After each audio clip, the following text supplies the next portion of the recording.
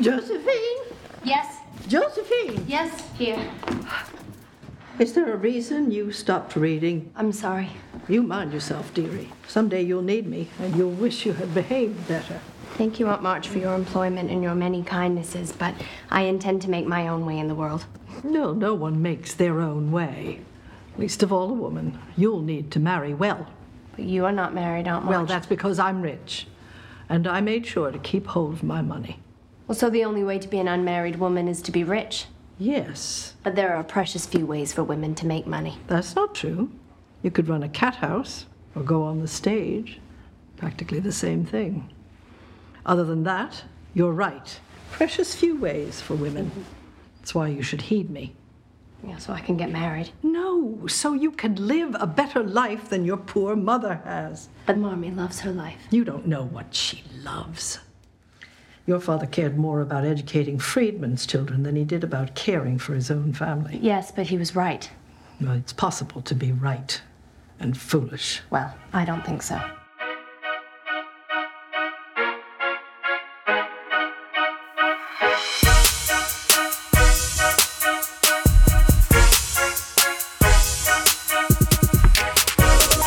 You have landed on The Substance. We're a podcast aiming at being biblical, thoughtful, and human. Join us each week as we engage the culture without the culture war. I'm your host, Trevor Aiken, and I'm joined today with my two co-hosts, Vincent. Hey, what's up? And Philip. Hey, guys. And we have a special Substantive Cinema episode for you guys today. Yeah, we've got Alissa Wilkinson with us here talking about 2019's Little Women. Alyssa's a film critic over at Vox. She's currently also a professor at the King's College in New York City, as well as a host of a young adult movie ministry podcast. So welcome to The Substance, Alissa. It's great to be here. Thanks for inviting me. So 2019's Little Women, you had very high things to say about it. You want to talk about your thoughts about it coming up to it? Because you have some history with Little Women itself, right? I do. Yeah. I mean, when I was, probably 8 or 9, I was a very precocious reader as a kid, and someone gave me a large, heavy book that was all 4 of the March sister novels. So Little Women is actually set up by Louisa May Alcott as 2 novels. But they're usually combined into one, and that's what's covered in Little Women. But there's like a moment in Little Women where you can feel a break between timelines usually, although Greta Gerwig played with it a little bit.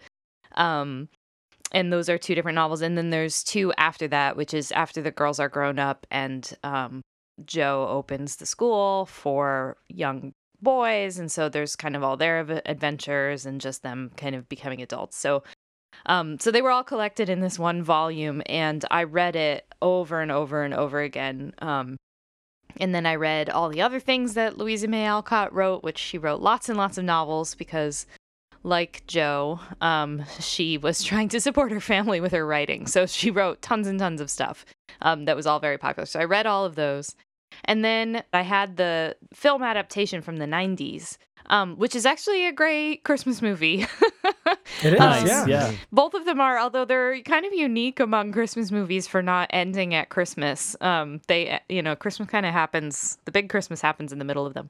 But I watched that one a lot. It was one of my favorite movies. It was one of the few movies we had because we didn't really have a lot of movies in my house when I was growing up. Also, the soundtrack is really wonderful, and I think it's possible it was the first CD I ever bought, which is going way back, but tells you a lot about who I was as a teenager. So all of that was like floating around in me, and I think if anyone had said they were making a new version when there's not only the one from the 90s, but a whole bunch of other ones from the past, I would have been like, we don't need another new one, like do something else. But because it was Greta Gerwig, I figured she probably had a similar connection to the material as I did, because I think there's a lot about we're kind of the same age and both sort of bookish nerds. And I was like, I think she's going to know how to do something interesting with this. So I went to my first screening of this film, I think actually on my birthday last year, which I was remembering recently. Oh, that's awesome. Yep, it was a screening for the Writers Guild, which I'm part of because of my job, and so I went, and it was wonderful. It was everything I wanted it to be, and found a new way into the story that I think emphasizes different things than other adaptations have done. So that was really great. I was very happy about that. And then I think I managed to see it one time in addition before I had to review it, which I don't always get to do. But I was very happy about that, and I think Greta is a bit of a genius. I tend to agree. Before we get too far, I do want to let the listeners know here that this will be a spoiler episode. Yep. This is the 4th, 5th, 6th, 7th edition of the film. Novel came out a long time ago, but just in case you are hoping to not have anything spoiled for you, go ahead. If you haven't watched it and you care about that sort of stuff, go watch it, come back and listen to it. We're going to go ahead here. So one of the things in your Vox article that struck me, and I figured that you had a bit of a history with it when I read this, you said that Little Women didn't need an update. What it needed was a newly attentive eye. Talk a little bit about why Greta Gerwig worked so well with that. Yeah, I mean, so I have, with a few exceptions, I'm opposed to people taking classic works of literature and updating them with giant air quotes around it, which is... Sure, like bringing something old from the modern context, just kind of... Like the Romeo plus Juliet kind of deal, right. where like the swords or guns. Yes. So I will say Romeo and plus Juliet is an exception for me because, you know, they kept the text the same, which is wild in Baz Luhrmann's version. I also think I think it's a great movie. They also, you know, Clueless is a Jane Austen adaptation. Technically, Bridget Jones' Diary is Pride and Prejudice. So, but all of those do something really, really fresh with the material. And what I didn't want to see was something where it was basically the same and it was kind of unimaginative, but now they have you know, TikToks or something. That just sounded awful. That does sound Nobody awful. needs that, right? And people do this all the time. So what is great about this adaptation, I think, is that it does find a fresh way into an old story. So the novel is told chronologically. It starts with them being young, and it sort of starts with Laurie moving in next door and them being really curious about him. They all becoming friends, and it moves kind of methodically through their lives, and then it jumps some years, and then it just keeps going. And that's all great. But that means that when you tell the story of Little Women, it just sort of turns into the story of Joe's weird romances because that's all, and Beth dying, because that's the whole narrative tension. There's not a whole lot else, and it feels a little weird because Amy marries Laurie, and that's kind of odd. And then I never really bought the Professor Bear part. So what I really loved about this was, first of all, they cast the correct Professor Bear. And they casted everyone phenomenally in this edition. It's absolutely perfect. And then what Gerwig kind of figured out, I think, or just knew instinctively, was that this is really a story about having big dreams, kind of romantic dreams for your future, and then getting to the future and realizing that that's not how things really go, but that there's still a sweetness to it. And so she does that really beautifully by visually signaling to us that she's jumping between timelines. And it doesn't feel like flashbacks so much as the past coexisting with the present, which I think is very accurate to the way that we experience our lives. And so I just thought that was so brilliant because it really changed for me how I even viewed what the novels were about. They're not about nostalgia for your childhood so much as remembering your childhood and then trying to come to grips with your present. Even when the present is very disappointing in love or in career or people die, there's a lot of things that happen. Yeah. I think it's really smart. So one of the things I kept feeling in the film, so I'm usually a book guy before I'm the movie guy, but I've seen the movie and I haven't read the book. And I wonder am I missing something? What do you think somebody misses? Or I guess alternatively, what does somebody gain if they've I kind of can compare. Yeah, that's such a good question. So what you miss when you don't read the novels, which are just incredibly delightful, is you get kind of the texture of their lives. And what you're really reading is the texture of Alcott's life, because the books are entirely based on her own life, although her father was kind of a monster, and the father in these is sort of an absent figure. Her dad was like this famous reformer guy who was like big friends with Emerson and Thoreau and all of those guys, but he was also like kind of a radical, and he had these weird ideas about what his family was allowed to do and eat. Wow. Yeah, so it's interesting that she kind of cuts the dad out of the plot entirely and just leaves Marmee, the mother, who is this wonderful, caring, thoughtful, and very oddly feminist woman, especially for her time. But that's all factually based. So when you read the novels, you get like extra stories, and they're really funny. They're really funny. And you get all that period detail. And then if you've read the novels, and she is making the assumption, I think, that most people who would go to see this film would have encountered the novels in the past, although I know that hasn't always been true, especially for guys. You know, any movie you remake, you would kind of do the same thing. It would be odd to remake, let's say, I don't know, The Godfather, and assume that everyone was seeing it for the first time. You've got to interact with the source material. But Sure, that that's said, true. Yeah. I mean, I think you can pick out the themes from this movie watching it. What I love about it is that she insists that you stay visually engaged with the film in order to see, you know, even clues about the moods of the characters. They're kind of built into the colors that she uses. It's almost as if we're really seeing the whole thing through Joe's eyes. So I don't know if you go back and watch it, you'll notice that the older stories, when they were younger, when the kids were younger, are very rosy hued, and there's like a lot of sunshine. And the stuff that's set in like the present, if you want to call it that, is a little more washed out. It's a little colder. Yeah. The light is Really evident in the beach scenes, I feel like. Yeah. The bright The beach, beach in like the doesn't 61 look like was- that normally No. unless you've got some sort of color filtering on it. Yeah, even in New England where beaches are cold. Very, very. Right. I grew up near there, so I know this pretty well. Yeah. But yeah, and so she's like actually visually signaling that way, which I just love. I think that a lot of times we forget that films are not really primarily narrative. They're primarily visual, and the narrative is, secondary. You could have a film without a story, but you can't have a film without images.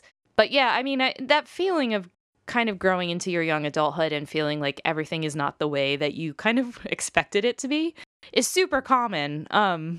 I brought up before we started recording that that Beth, the fact that she dies is actually spoiled in an episode of Friends, in the 90s. Yeah. But, Friends is a show, again, about, like, growing up, getting to your 20s and being like, wait a second, I thought this was all going to go better, and now it's not. And I think Little Women... that thing that we all experience once we hit a certain age where it's like, man, I can't wait to grow up. Adulting And is it's like, hard. oh, now I have bills and expectations, and Where's my I'm kindergarten responsible cot? for everything. And Yep. yes, I can do whatever I want, but my life will be very severely affected if I just do whatever I want. And I have to pay for it one way or Right. another.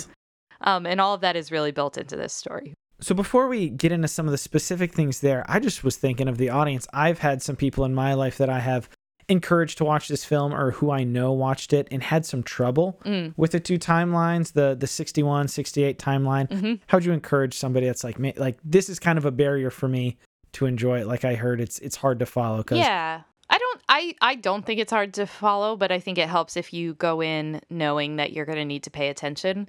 And I also think the fact that the past and the present seem to bleed together is very much on purpose. Like you shouldn't know instantly where you are in every scene, because that's the whole idea. It's mimicking active viewership. Yeah, and on top of it, the point of the movie again is that the past kind of haunts our present, right? Like the ghosts of the past are always living in our present. And I think about this all the time because I live in New York City. I've lived here 15 years. And in New York years, 15 is like 45 somewhere else. Like restaurants come and go. You remember that bagel place. used to be a Chinese laundry, just like all those kinds of things happen very fast here. And on top of it, it's a small, I mean, this sounds silly, but New York is a small town square footage wise. So you can cover it all on foot. And so I walk around thinking about these memories I have of being, 22 and in my first job. And then I think about like being, 29 and like being in grad school, just all these different memories. Oh, I used to work in that building. Oh, I remember the time I met a friend there. I remember getting a phone call there. And so that's really present to me all the time. I think about it a lot. And I think this movie pulls that out again and says, look, what happened in the past exists in the present. And I think that's especially important for a book like this, which was written just after the Civil War, but is very intentionally set at first during the war. Because, there is this element of the war ending and still being there, right? Like the memories of it are still there. Their father wasn't around when they were kids, or even in the country at large. Like those scars don't really heal up. So I think Alcott I don't even know if she knows she's doing it, but I think she's capturing something about that time and grappling with that as well. So I think all of that is embedded in the way that she signals the past and the present to us, and she's just asking us to come along for the ride and pay attention. You can't look at your phone while you're watching this movie if you want to understand it. Yeah. And so I do remember a part of the article that you wrote, and I have a quote here. You said, but Pugh manages to blow them all away as Amy, who has to believably pull off Little Women's biggest role character arc, growing from impudent child to elegant and thoughtful woman. And that's so accurate to her character. And it's relatable because I was super ornery and childish as a kid.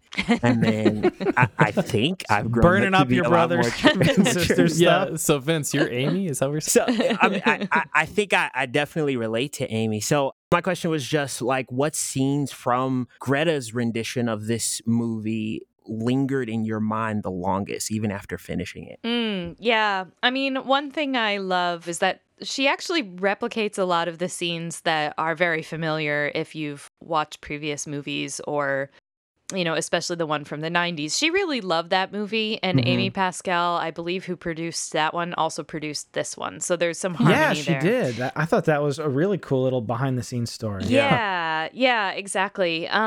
So there's a lot of harmony there, which is why I was so delighted that it didn't just plod through the plot straight ahead, but it played with it. But one of my favorite scenes, maybe in literature, is when Meg and Joe go to the party at Christmas, and Joe like accidentally burns Meg's hair off at home, and then she in the process burns her own dress, and then she like kind of hugs the wall because Joe doesn't really want to be there at this party. She kind of hates all this stuff, whereas Meg is sort of into it, and Joe doesn't want to show the burn on the back of her dress, but more she likes that she has that excuse.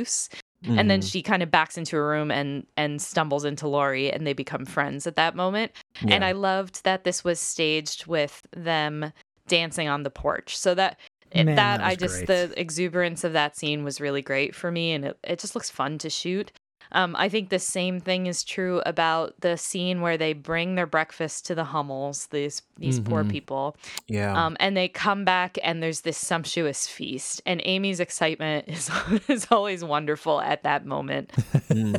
I don't know what it was with me. Like that moment not quite brought me to tears, but like elicited a very strong emotion when I rewatched it last week. Like Amy's pure joy, because she's like, it is the right thing. Like, I know my mom is humble and generous and kind, and this is the right thing to do, but I kind of hate it. I hate it. And she gets back, and like something out of like literally like a child's dream is sitting on her table, and like it's just overwhelming, honestly. It's overwhelming for her. Yeah. And I also think there's the scene where Beth finally kind of scares up the courage to come play the piano. And Laurie's grandfather sits outside the room listening because he doesn't want to frighten her. and crying because it reminds him of his daughter who has passed away.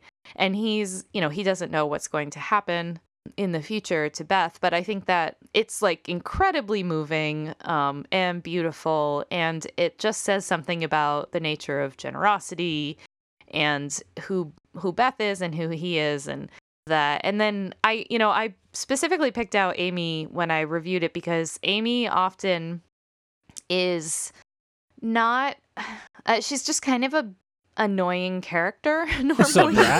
She has all my favorite lines too, though. Like, man, she's like that little sibling that just does whatever they want. Completely. And so in the version from the 90s, she's played by two different actresses, and the younger one is actually Kirsten Dunst. It's one of Kirsten Dunst's earliest roles. She plays young Amy, and then she's recast when she's older, which works okay, I guess, but it's much wilder to see Florence Pugh pull off both sides of the age equation. I think Florence Pugh is like the best actress working today. I mean, she's wow. She's in Midsummer. She's wildly impressive. Yeah, she's great. I first saw her in a film called Lady Macbeth. She is just deadly in that movie, like savage. It's amazing. And she was like, that was like 5 years ago. A incredible film. But she's so good in this. And the character is sort of very gently shaped into a really relatable character. And you start to see that the reason Joe and Amy clash so much is that Amy is a lot like Joe in a lot of ways, but she has very different goals for herself. And she's willing to give up her dreams in a way that Joe ends up doing as well under more duress. But it sort of helps explain why Laurie is able to kind of shift his affections from one to the other, because what he loves is the same, I think, independent spirit in both of them. So I think that's a pretty remarkable and very astute choice. Yeah. Is there a way in which Amy is the sister who gets what she wants in the end? I think so. Yeah. Kind of exclusively? Right. No, I think Joe absolutely does as well, especially in this, for the way it's done. But no, I think that's a good observation, Trev. Yeah. So I do want to get to the other sisters, the less loud and boisterous sisters, but something that I saw Meryl Streep, it wasn't in the movie, it was press surrounding the movie. She had this quote that landed hard on me because I'm a big movie guy. I mean, I don't watch stuff exclusively with men or exclusively American stuff. Like, I try to be pretty broad in what I watch. But in talking about the importance of this story to her, Meryl Streep said, "Women have all kinds of practice imagining themselves as men." Kind of talking about pop culture. Men do not have quite as much practice imagining themselves as women. And I just thought that was really interesting. Like, both times I've watched this movie, and I mean, I grew up with the 94 version too. My mother loved it. My sister loved it. My wife now really likes it. So, I mean, I've seen that plenty of times. But this one, and I mean, I enjoy it very much, but this one really brought me into the experiences. And I think a lot of that was the strength of Greta Gerwig's writing and just kind of the structure, which I guess is also the writing. But I mean, I found myself really relating to and feeling like fully the thoughts of like kind of all the characters. Yeah. I know Meryl Streep's comments were prompted probably by this thing that cropped up when the film came out, which was that, so this is going to detour in some film nerdery, so stick with me here, but I got you. So, obviously the film was being talked about for Oscar consideration, and any movie that has predominantly female casts generally has not fared well at the Oscars. And there's a reason for it that I won't call a good reason, but there's at least an explanation, which is, well, maybe a twofold explanation. One is that movies by and about women have usually been seen as being made for a women audience, like a niche movie. They were called women's pictures. And so they weren't considered to be like the mainstream, like serious movies, even though they often were very serious. Like it's like classified like with Lifetime or something like that. Yeah, or just well, actually, it's how they say like this is a movie for Black folks, or this is a movie for children, or like this isn't the real movie audience. This is what you say, like this niche. notion that there's like a default audience for movies, and that default audience is basically like white guys. and male. Yes. And And that's pretty much a product of Hollywood being invented by white guys who then ran all the studios for decades. And like, that's just what it was. And we tend to think that we're the defaults and everyone else is different than us. So We're always the heroes of our own story. Exactly. And like, how many men are reading novels with female heroines? Maybe today it's a little different, but I don't know. Like, how many guys read Anne of Green Gables when they were teenagers is a great question to me. So that all is like in the background when this movie started getting floated around to Academy members, who are the people who pick the Oscars. And the Academy members are still overwhelmingly male, white, and over 70, which is like overwhelmingly, like large majority. Even like Congress? Sorry. I mean, there's a good reason for that, which is that once you're in the Academy, you don't get kicked out. So, you basically have to die in order to be out of the Academy. Right. So it just will take a while. But in any case, what they found were guys were like, oh, I'm not going to watch that movie because that's like a movie for women. And so the cast started talking about this. And I remember Tracy Letts, I believe, who is perfect as this mutton chopped publisher. He like wrote a letter basically that was like, please, would you all get off of your, like, get unstuck from yourselves and go watch this movie? It's amazing. Yeah. And yeah, so anyhow, I think that all of that put aside, I think the movie does capture something really distinct about a certain kind of female experience, of its era, but also feeling pretty timely, which is that feeling, I think, of like waiting for a lot of women, especially at that time. It was like, you might have your dreams and your ideals, but if you dared to go out and try to make them happen, you might run into more barriers than your brother would. And we get these really independent women who are forced to be independent partly because there's a war going on and they can't fight in it, but they have to take care of themselves. But there's so much there. And there's stuff about being a sister. There's stuff about feeling like, you feeling like you have so many things warring within you. It's a very strong representation of being, I think, a young woman, but it also isn't just for young women. Right. Just in the same way that, I would watch a movie with a male protagonist. That doesn't seem odd to me.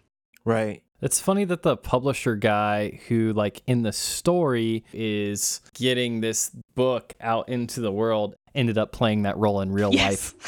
It's true. 150 years later in the same kind of, dynamics in society. I loved the scene setting for his character. He's with the cigar. I think he had boxing gloves in the back. Like, it's just like, how manly can we make this? Yes. Like, can we just write man in like all capital letters across this dude's forehead? I missed the boxing gloves both times, but the cigars and the mutton chops were nice. So funny. That whole framing device where it's really like Joe kind of coming to try and sell this story and then she ends up selling it. None of that is in, well, it's kind of in the book, but it's different than the way that Gerwig renders it. And so I kind of love that she managed to turn it into a movie about grabbing your own story and insisting it be told the way you want to tell it. There's something very meta there. Yeah, it's really cool. And it was a beautiful bookend for the film. And I feel like what you were saying, the quote I mentioned at the beginning, like, Little Women doesn't need updating or modernizing. Like, just that modern eye looking at what was already there, which was in the 1800s very ahead of its time. It is speaking to 2019. And beyond. Yes. She didn't have to make stuff up. I mean, she created that as a nice framing device. And I mean, I thought the setup for the ending was just cinematic perfection. Yes. Not like it's necessarily the best thing in a movie ever, but like for what a scene and a build-up and a climax of what a movie is supposed to be, it was like 100 out of 100, like perfect score. Nice. Yeah. I love that she was able to pick up on something that it's implied in the book, but it's not said outright. And of course, she splits the ending into two timelines, which we haven't talked about yet, but that alone is just a wild and awesome idea. I don't know if we've gotten to this, Alissa. As far as the sisters, Who do you relate with? Oh, Joe. I was always Joe. A little bit of Meg off and on because I'm the oldest in my family, and I always felt like I was the one who had to take care of things and make sure that, everything was in order or whatever. But Joe certainly, as a aspiring, sometimes awkward journalist, always felt like exactly who I was. What about you guys? Well, yeah, so the film to me felt like it was very much told from Joe's point of view, and I don't know if that's she's the protagonist, the way the book works too, but I felt myself pushing back against that a little bit. Initially, I was drawn into it like, oh yeah, go Joe, and then I was like, well, no, wait a second. She does have kind of some of these character flaws that she brings out about herself. I'm like, I found myself being drawn towards Beth, the quietness, like not knowing when to assert herself, but like when she does give the gift of her presence, it's so meaningful to the whole family. Just the quiet settledness about her life, especially at the end of, being settled with her own death. But the gift that she offers through the beauty of the piano playing, she seems to be the one person that like all the sisters can agree on is like their friend, the sister that they can love and like get along with at all times. Hey, Beth's never really in conflict with any of the other sisters. And I mean, and even when you get into like, she dies from that act of self-sacrifice. Like everybody's too busy, but we still have to care for this family, and I'm going to go do it. If nobody else does it, I'm just going to go do it. And man, I felt like Team Beth. Which I don't know if I ever put that together, but the last time I watched it, really having that finally become clear to me, like, oh, like she got sick because she was serving that family. And just kind of what that says about her as a person. I mean, Alissa mentioned it earlier. Every time, like just kind of thinking about that scene where she plays the piano and Chris Cooper's just standing there on the stairs, just like listening and kind of remembering and going through all that. Like that's just so touching. And I think I just realized something right now. The relationship and the role she plays in Joe's life. She is the cold splash of water in the face of reality on Joe in a way. God's will, but you haven't seen Joe's will line. Sure. That plays out, and she's like, which I very much kind of relate with Joe on that one a bit. And when Beth is like, it's like the tide going out, and she's like, I'm gonna stop the tide from going out, and it's like, what a foolish thing to think, but like, so it's kind of like your and my relationship a little bit, Trev, over the years. Yeah, I love that. I love that role she plays of just like, I love the ambition of Joe, but also just the reality, and life is what it is, and we have to do the best. And like Beth is kind of that for Joe, and like helps her integrate that lesson, I feel like. Yeah.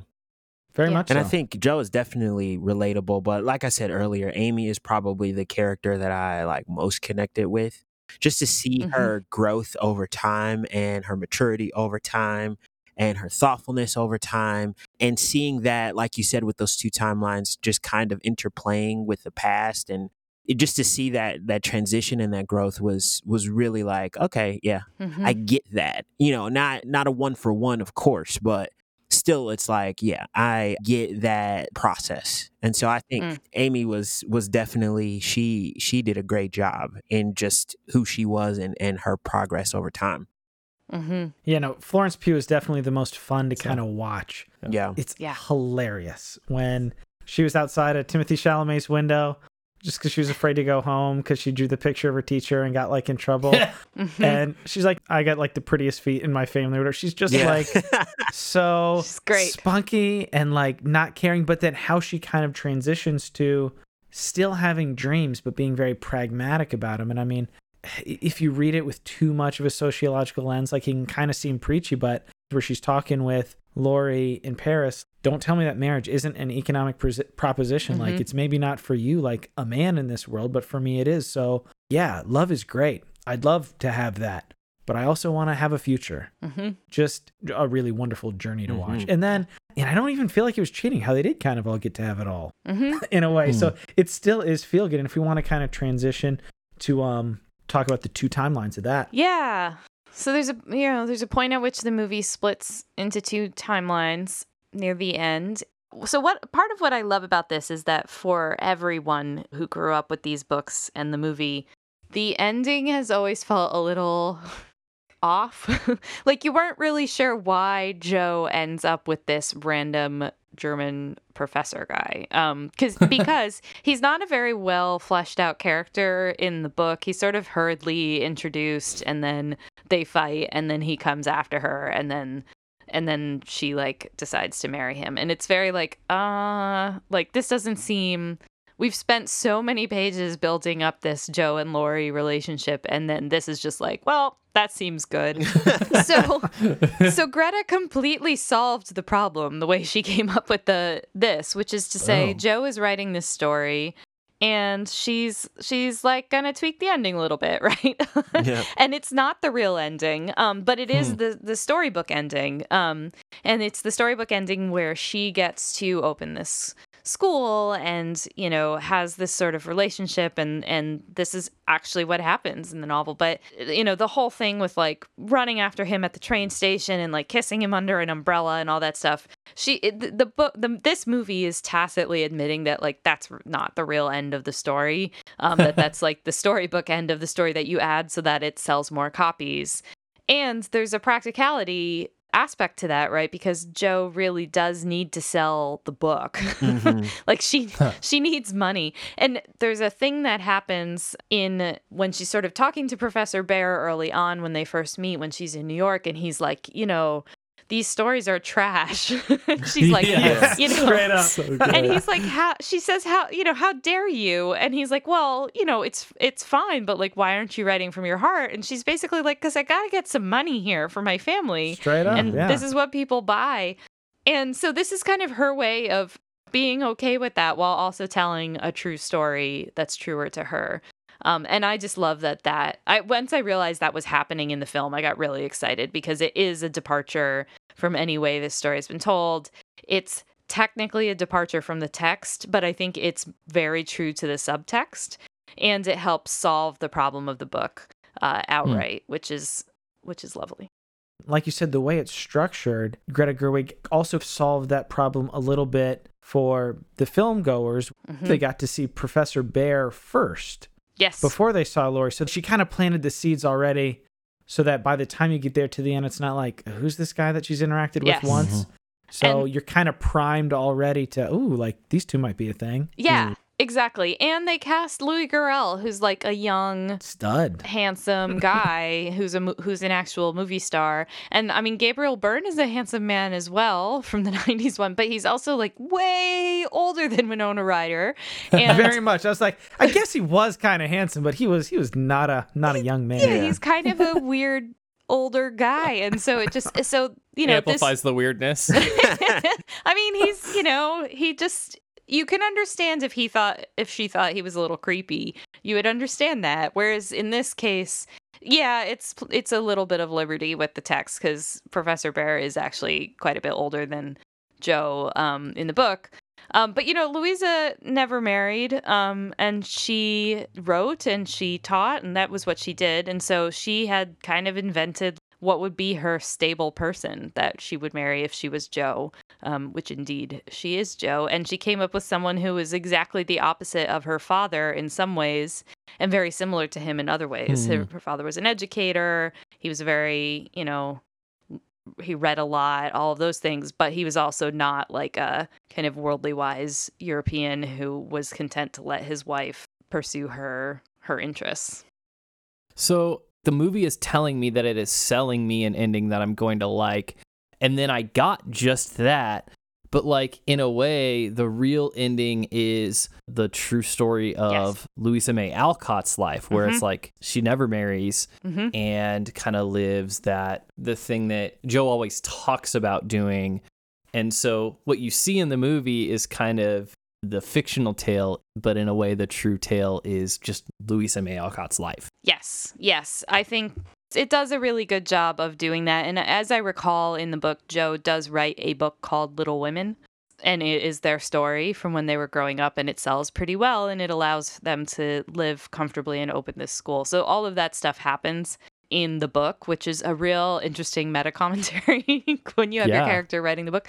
But yeah, that's kind of the implication here, which is that actually the real story was not all kind of like kisses in the rain and like a happy ending, but it was a happy ending of its own. Yeah.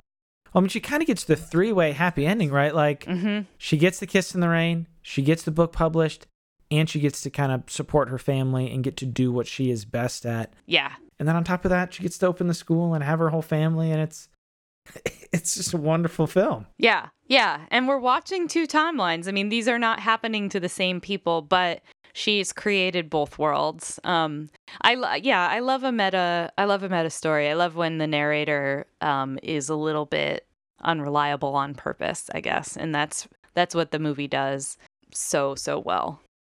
This is jumping around, but I love the conversation that Joe and Marmee have about love. She just keeps getting the question, like, do you love him though? And there was a line in there that, like, she said that she cared more to be loved in response to the question, do you love him? I care more to be loved. And she said, that's not the same as loving. Yeah. Because Lori did love her, and she's like, man, I'm missing out on this guy who really valued me. I don't have anybody who values me right now at this moment. Man, I'm feeling the pressures of adulthood and life, and my sister, who's kind of the moral rock, she's just kind of feeling like lost and floating. And that's super relatable to most people when they enter into adulthood. They're like, man, how am I going to navigate this? Well, and you do slightly get the feeling that that is what Marmee did. There's not a lot of interaction between the two parents in this movie. And the father, played by Bob Odenkirk. Which I was shocked when Bob Odenkirk came in the first time. I did not know that was going to be him. I thought he was going to be dead for Yeah, sure. me too. Like, I was totally new to the story. No, I was talking about that it was Bob Odenkirk. I did not know he was going to be. I didn't know he was playing the dad. Was going to be dead. Right. Yeah. I mean, that's sort of the surprise that he's brought back, and then he really doesn't do a lot. They're at dinner, right? And that was hilarious. Yeah, and he says something, and she sort of digs at him. Yeah. And you get the sense from that and other things she's said that, first of all, we know that she sees herself most in Joe, and Joe is like shocked by this because she's like, you're so patient, you're so good, I'm not any of those things. I love that. That was so good. Yeah, and she's like, well, it didn't come 40 easily. years. But she also clearly, or maybe not clearly, but very possibly went through the same experience that Joe has, where she, wasn't sure if she loved this man, but she knew he loved her, and so she married him. And she's trying to advise Joe to do the thing that is best for her without saying, like, don't fall into this. And the only reason I think that reading is possible is because it is definitely what happened to Alcott's parents. So there's that kind of tension, and it's difficult because this is at a time where, like, life is hard, especially if you're a woman, if you don't have money. As Aunt March says, like, the only reason she didn't have to marry is because she had a lot of money. So all of those things are true. It's not like romance is the central or only reason, as Amy says, that a woman would get married, but it certainly it gives a woman a kind of dignity to be able to make that choice. I thought the one that stuck out to me on that was the "But I'm So Lonely," and I believe that was like written the day of. Yeah. Which Greta Gerwig was not trying to undercut the, I don't know if you want to call it like the feministic themes or whatever, but just the genuine reality of, Right. like, Joe wants to be her own woman, but she is also a woman. She's also a human person with feelings. She doesn't want to be alone. She does want to do things her way, but, like, weighing that up against being alone, like, she's conflicted. Yeah. Yeah, and she comes very close to basically settling for what she doesn't think is going to make her happy, but because it will be better than what she's living with now. And then she is saved from it, but not through her own doing, right? Like she's just a little too late, and it turns out to be the right thing for her. It is relatable is a good way to put it. Yeah, absolutely. And we've talked a lot about the past and the present as the film kind of played with that timeline. And it brings up the question, what would you say the film says about past and present opportunities available to women?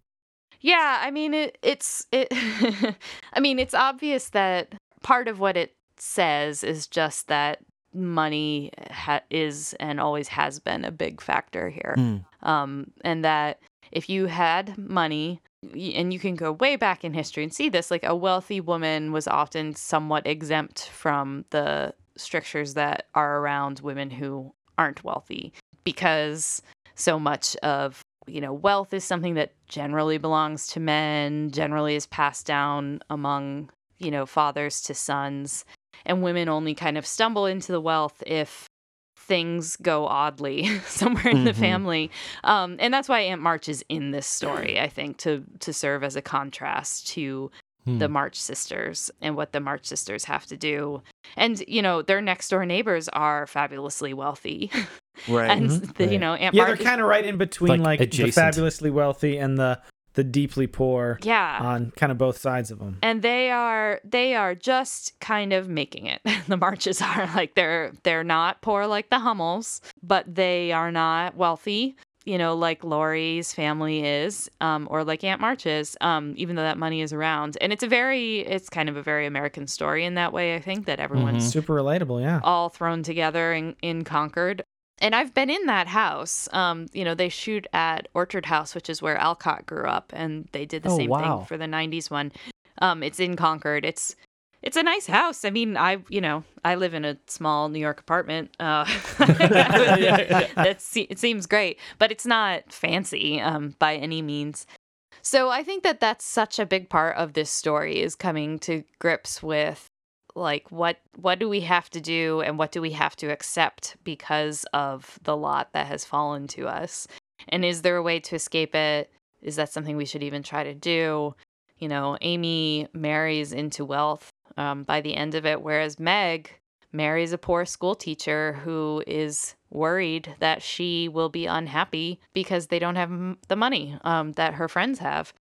So that's all throughout this book, even just backing way up to when Meg goes to the socialite ball and the girls dress her up because she doesn't have a dress.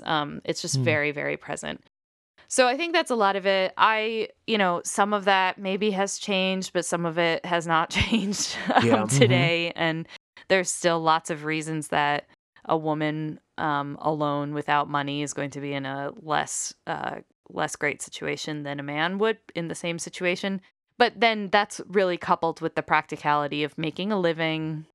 Do I have to work? How will I have to work? What does that mean? And romance is so secondary in some ways to this story because it's so shot through with those questions about wealth and work. And I think that really comes through in this. And it also makes it feel different from a lot of women's stories, which are often a little more about romance than a book like this.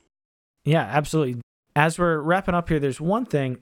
Our show, we try to look at things really as, when we're looking at a film, trying to look at what are the truths here? What are the things of value, truths about society, or eternal things even potentially. So coming from a background and a position of faith, definitely somebody who is a professor and a film critic, you do this for a living, you engage with art. Just talk a little bit about how would you encourage folks who are people of faith, who want to be faithful in their faith, but also who maybe have trouble or desire to interact well with things of art, whether they be film, literature, what have you, in meaningful ways without, quote unquote, like feeling like they're compromising. Right. Yeah, I mean, this is always a big question. And I always preface my answer by saying that it's not really an answer about Little Women. This is just about films in general. That there's no like rule that everyone has to watch every movie. And I think there's plenteous reasons that some people don't, that choose not to watch some movies. I think of like, if you've been assaulted in some way, then you may choose not to watch movies in which assault occurs because of what it brings up for you. That makes sense to me. That's fine. That's normal. We shouldn't judge people for that. On the flip side, so before I went to Vox, I was the film critic at Christianity Today for years, and for years before that I wrote for World Magazine. I'm very familiar with writing about film for a Christian audience, and I would say that some pushback I got was from people who were like, I don't think you should ever watch this thing, and I don't think any Christian should ever watch this thing. And okay, if you feel like that, I respect that. I also think that we discount the idea of discernment for our individual communities and us as individuals as well. But I think the bigger issue that I used to run into a lot was that people are really, really fearful in how they interact with culture, in a way that makes me think they don't actually trust the Bible when it says that, what we bring into ourselves isn't what dirties us, it's what comes out of us. And the idea that like maybe the Holy Spirit isn't actually sufficient to all of the things that the Holy Spirit ought to do for us. So obviously there are things you might choose not to engage with, but I think we often say like, oh, there's too much objectionable content in this, whatever that might mean for us. Or another one I will get is like, well, it's such a downer, or it's so dark, and like, shouldn't we only be thinking about like, inspirational or happy stories? Trevor hates True Grit because it's about revenge. We talked about that before. Well, so here's the thing, right? I don't like evil, Philip. It's fine. I don't want, and we should all obey our consciences. Yes. Substance, like disclaimer, we should all obey our consciences. Yes. But we should be discerning film. And we should be thoughtful. I watched the film. I just didn't love it. That's all. Yeah.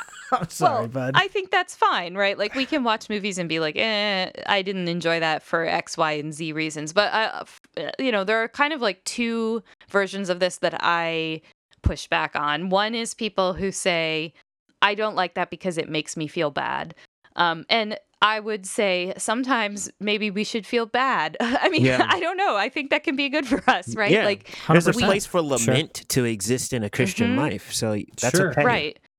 And also for being shaken out of our complacency. I mean, a lot of film exists to show us things that we otherwise can close our eyes to, whether it's the way people live, or like, horrible things that happen in the world, or just what it is like to live life in someone else's shoes. Yeah, the whole empathy machine, like they help us art is live for. life. Yeah. And that's what Little Women, like, I've never been a woman in the 1800s, but like I felt those things deeply as I engaged with the film. Yeah.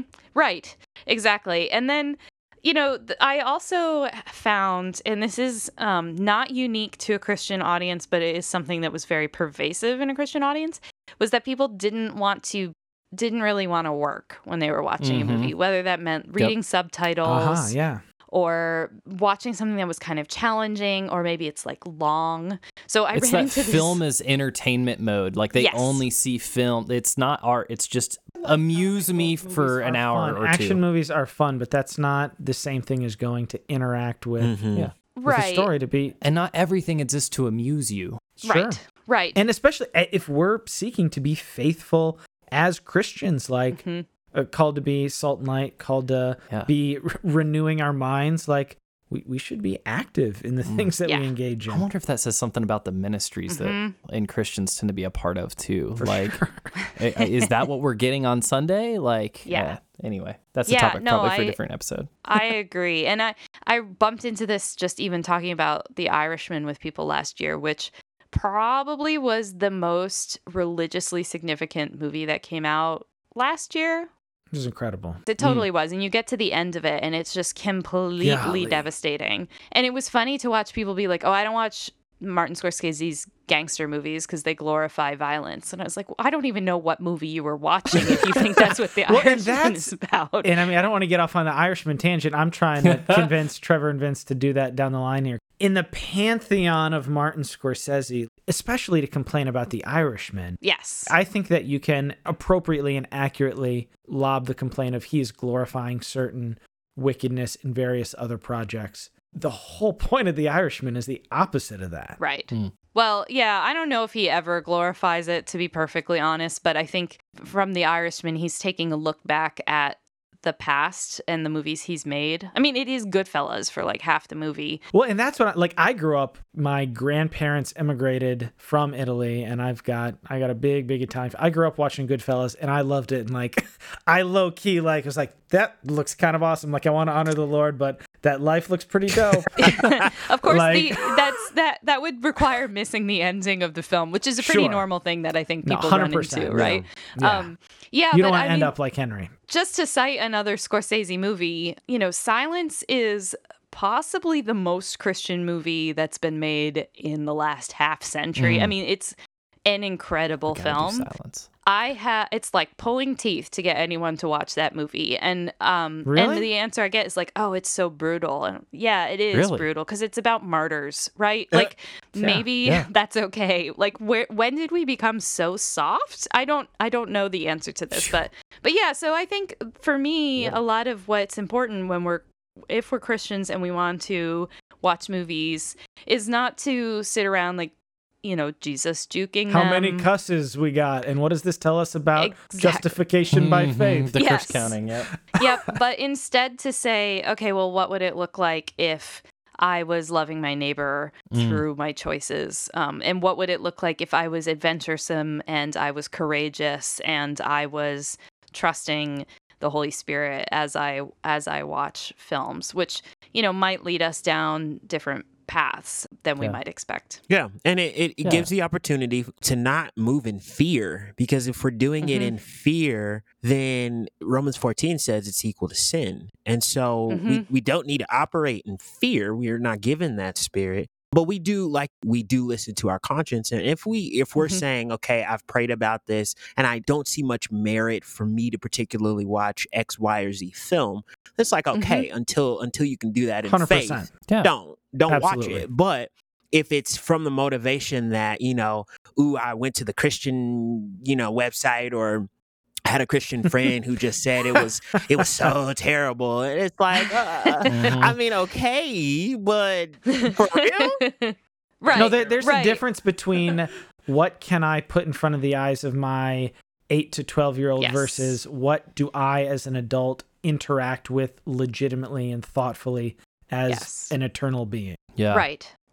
And I think a word I use is hospitable. Like how hospitable can I be to the art? How can I recognize that, all respect to superhero movies, they are basically made by giant companies that want to take your money. But there's a lot of movies that aren't that. They're kind of labors of love, from filmmakers who pour their entire lives into making a particular film. And they're trying to give you a gift.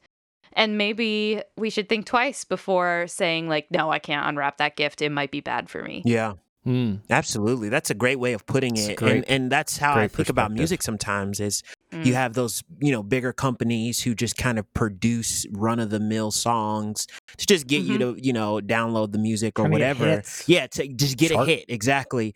And then you have other who's on the independent side, and they're not sponsored heavily, they're not paid heavily, but they love the art and they love creating something that allows you to feel something you wouldn't normally feel if you just turned on a regular album. And so I think, like you said, we as Christians should be more ambitious to see what's out there. And again, listening to the Holy Spirit, like you said, believing what the word says, and then going from there. Yeah. And it might end up that you watch it and you're like, well, that wasn't for me, or wow, there was some stuff in there that I really disagree with, or whatever. But that's fine. It's not going to hurt you.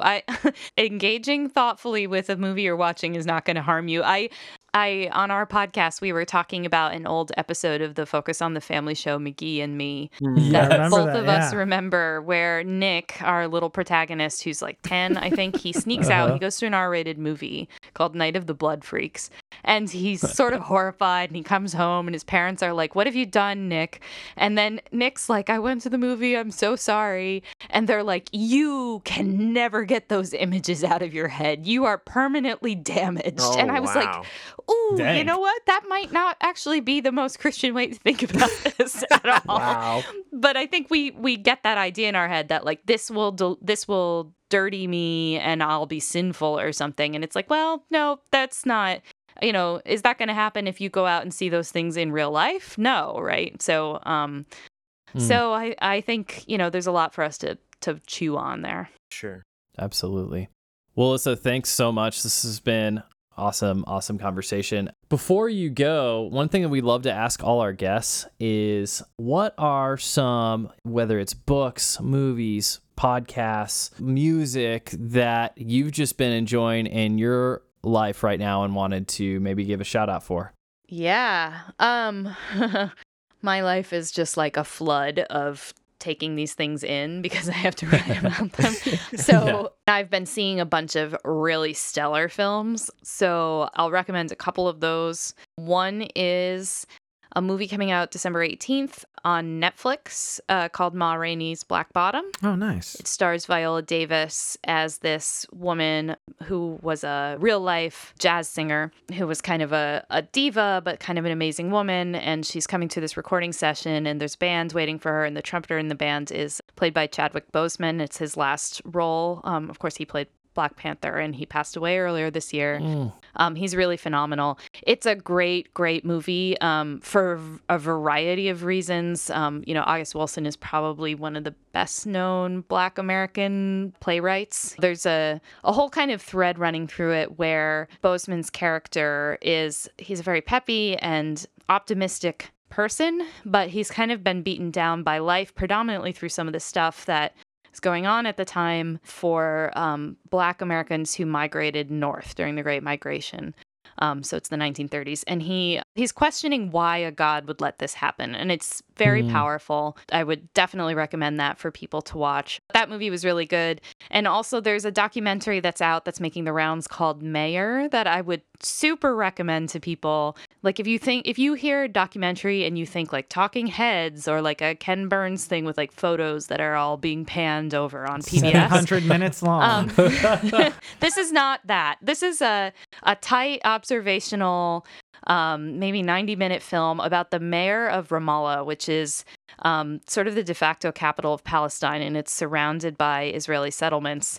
And he is just trying to do his job through this whole documentary, which is to be the mayor of this city. But because of where he is and where he's positioned, there are all these geopolitical implications about his work. It's really funny. It reminded me of Veep, if like the people in Veep were good people. So it has some of the same kind of humor. It's great. Yeah, so I would really recommend that one too. Mayor, great film. It's kind of playing in like virtual cinemas, which means you can rent it from a local theater for 48 hours, and the money goes to help support the theater. And of course, all the theaters are struggling right now, so it's a good thing to do. Sure. And then there's just one book that I kind of can't get out of my head, which is Lydia Millett's novel, A Children's Bible. So I was assigned to read this at work because we write about every National Book Award nominated book, and this was the one that I got. It's not very long, and it's kind of a fable, sort of about generational conflict. It's sort of about trying to survive an apocalypse, which is like, every novel this year feels like it's about that. But it's also one of those books that feels like it has a lot of Easter eggs for people who are familiar with the Bible, because it kind of, through a fable means, follows the arc of the Bible. So if you've read the Bible, the novel has like an extra layer for you. It's not hidden. I mean, the name of the book is The Children's Bible, but it's extra good that way. And I think I read it in 2 sittings. It's a really short book. So I would definitely recommend that if you're looking for a good read. That is fantastic. I'm adding that to my list right now here. Yo, I think we were all doing that, yeah. Well, thanks, Alissa, for joining us today here. We super appreciate your time and look forward to getting this out to our audience. Where can folks find you? So I am, everything I write is published at vox.com right now, Vox with a V. And I tweet a bunch, so that's a pretty easy place to find me, my handle is Alissa Marie. And then if you want a kind of freewheeling, cheeky, probably occasionally mildly sacrilegious examination of Christianity and a movie, I have a podcast that I am half of called Young Adult Movie Ministry, which is a bit of a joke, maybe an inside joke even. I was amused by it when I saw it. I appreciated the joke. Yes, so we chat about some movie. It's very informal, and we have a good time doing it. So you can find that I believe at youngadultmovieministry.com. And I can definitely co-sign that. I haven't listened to them all, but I really appreciated. We already mentioned the Silence episode, and then I think the most recent one, unless you've published one in the last couple of days, Babette's Feast. Really enjoyed that one as well. Yeah, we have a bunch of Christmas episodes coming that we're in the process of recording, so they'll all be coming out soon. Well, excellent. Well, we're glad to have you on for our December Substantive Cinema show, and look forward to seeing what you got coming down the pipe here in the future. Well, thanks so much. It was a pleasure to revisit this film. Thanks for joining us tonight. Well, guys, that was our conversation about Little Women with Alissa Wilkinson. There was so many great thoughts shared during that conversation. So if something got you thinking, go ahead and send that, text it, post it. And when you do, tell the folks that you're talking to that you were spurred on by the substance. If you wanted to check out the Little Women film, you can buy it or rent it. We'll have links in the show notes. And Vince, if somebody wants to connect directly with us, how should they do that? Yeah, there are two main ways you can connect with us. First is our email at thesubstancepod@gmail.com. And if you possibly want to be on the show, you can give us a quick and concise message on our phone line. That number is 913-703-3883. And we would love to hear from you. And if you like what we're doing and appreciate it and want to be a part of it, we're on Cash App, and you can send us a one-time gift at $TheSubstancePod. Or if you want to be a more regular supporter, there is a link in the show notes to our Anchor profile where whatever works for you, $1 a month, $3 a month, $5 a month, you can sign up to be a monthly supporter there as well. Follow us on social media. We are at The Substance Pod on Twitter and Instagram. And we are, if you just type in The Substance Podcast on Facebook, you can find us there. Follow us to find out about shows coming up, giveaways, guests, things like that. Awesome. Well, thanks, guys, for joining this week, and we'll see you next time On The Substance.